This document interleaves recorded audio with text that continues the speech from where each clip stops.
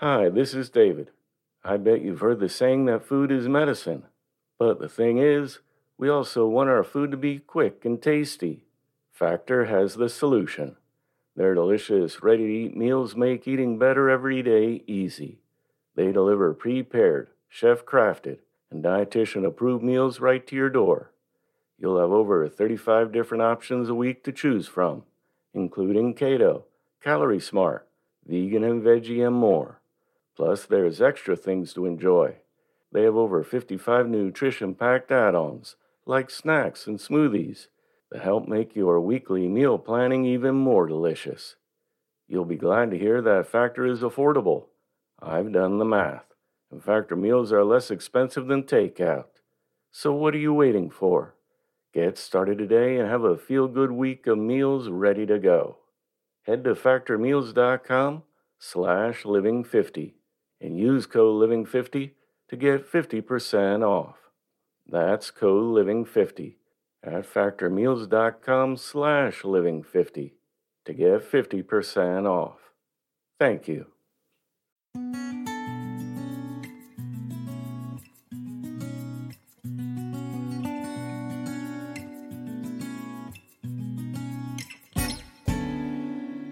Welcome to the Inspirational Living Podcast. Today's reading has been edited and adapted from Personal Efficiency by James Samuel Knox, published in 1920.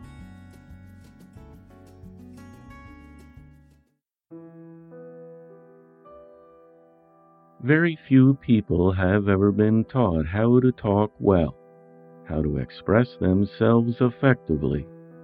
Yet every person would greatly profit by a good course of instruction in public speaking.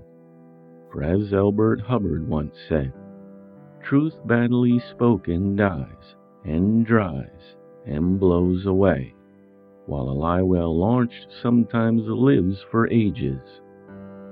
How true that is! It certainly took the world a long time to believe in the truth of democracy and human rights, and to recognize the falsehoods of tyranny and autocracy.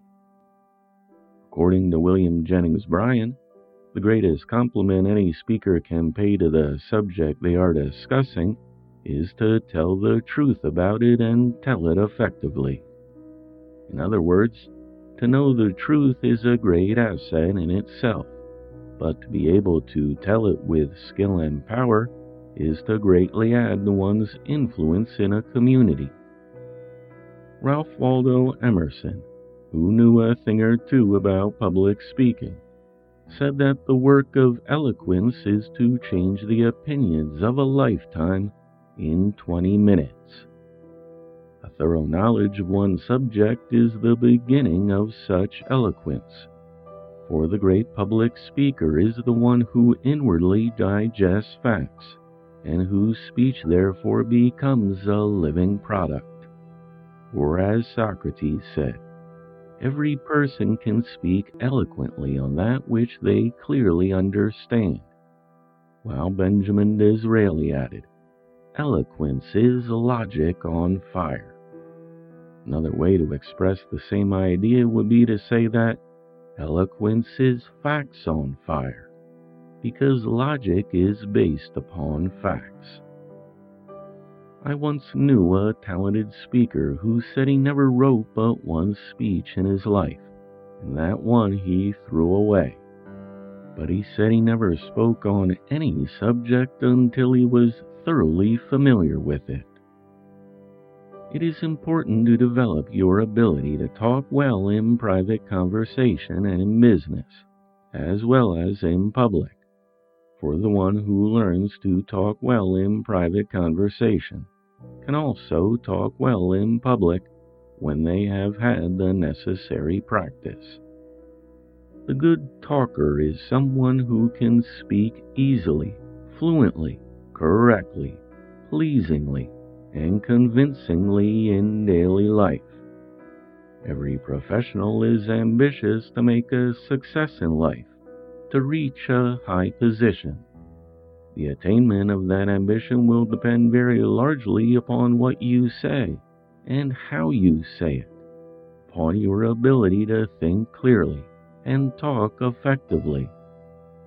A good speaker always has an advantage. Their friends envy and admire them.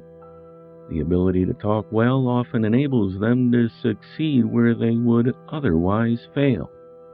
It enables them to make friends and to please people. They make influential friends that they would not otherwise make. They find a welcome in every gathering, and often are called upon to speak in public. They are naturally looked upon as a leader, because they place themselves in a position of leadership wherever they are. Every community honors its speakers, and the world honors, and always will honor, such great orators as Cicero, Gladstone, Wendell Phillips, and Daniel Webster. The ordinary professional is often at a loss to know how to go about the preparation of even a 10 or 15-minute speech.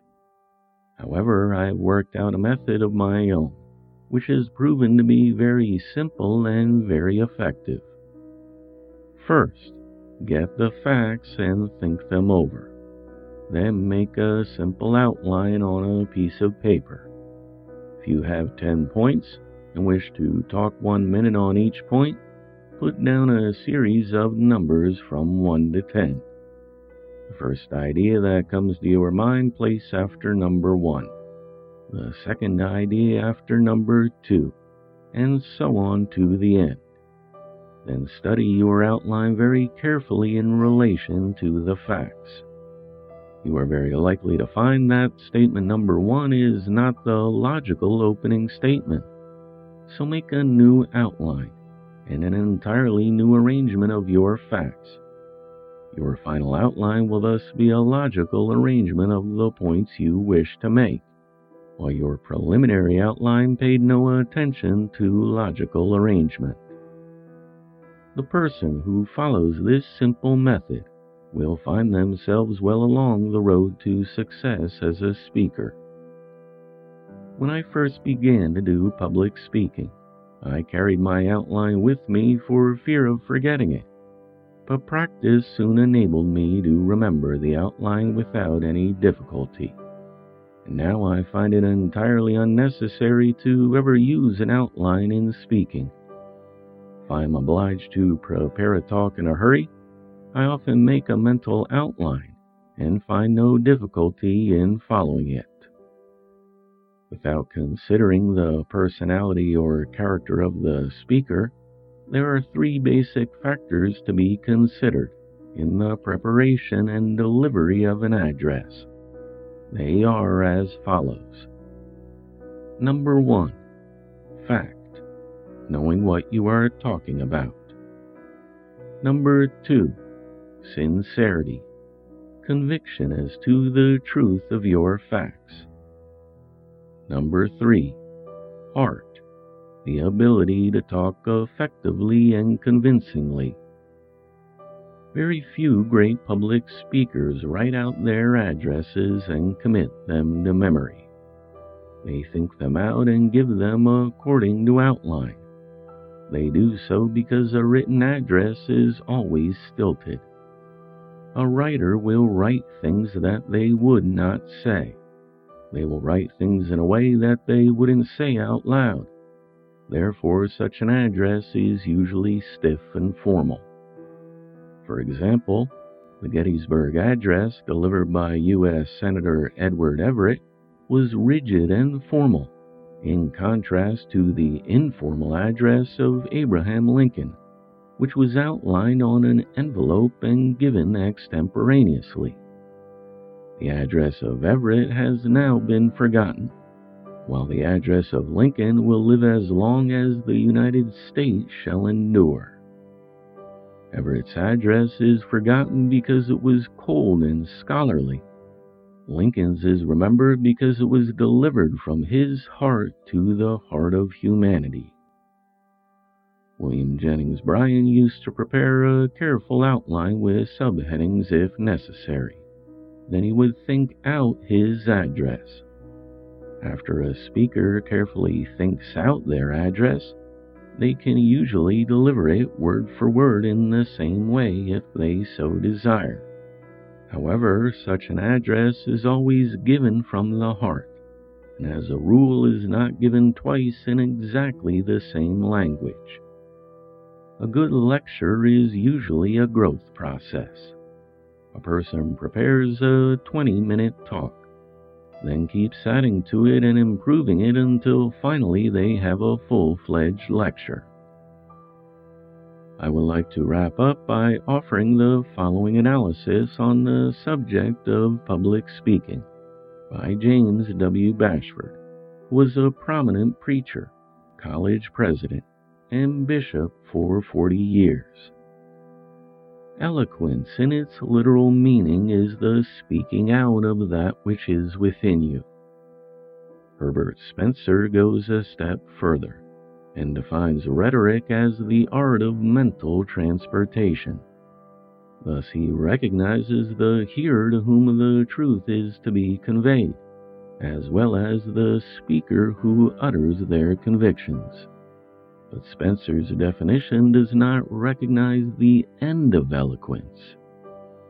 The orator is indeed a carrier of the truth, but they are engaged in something more than a mental postal service.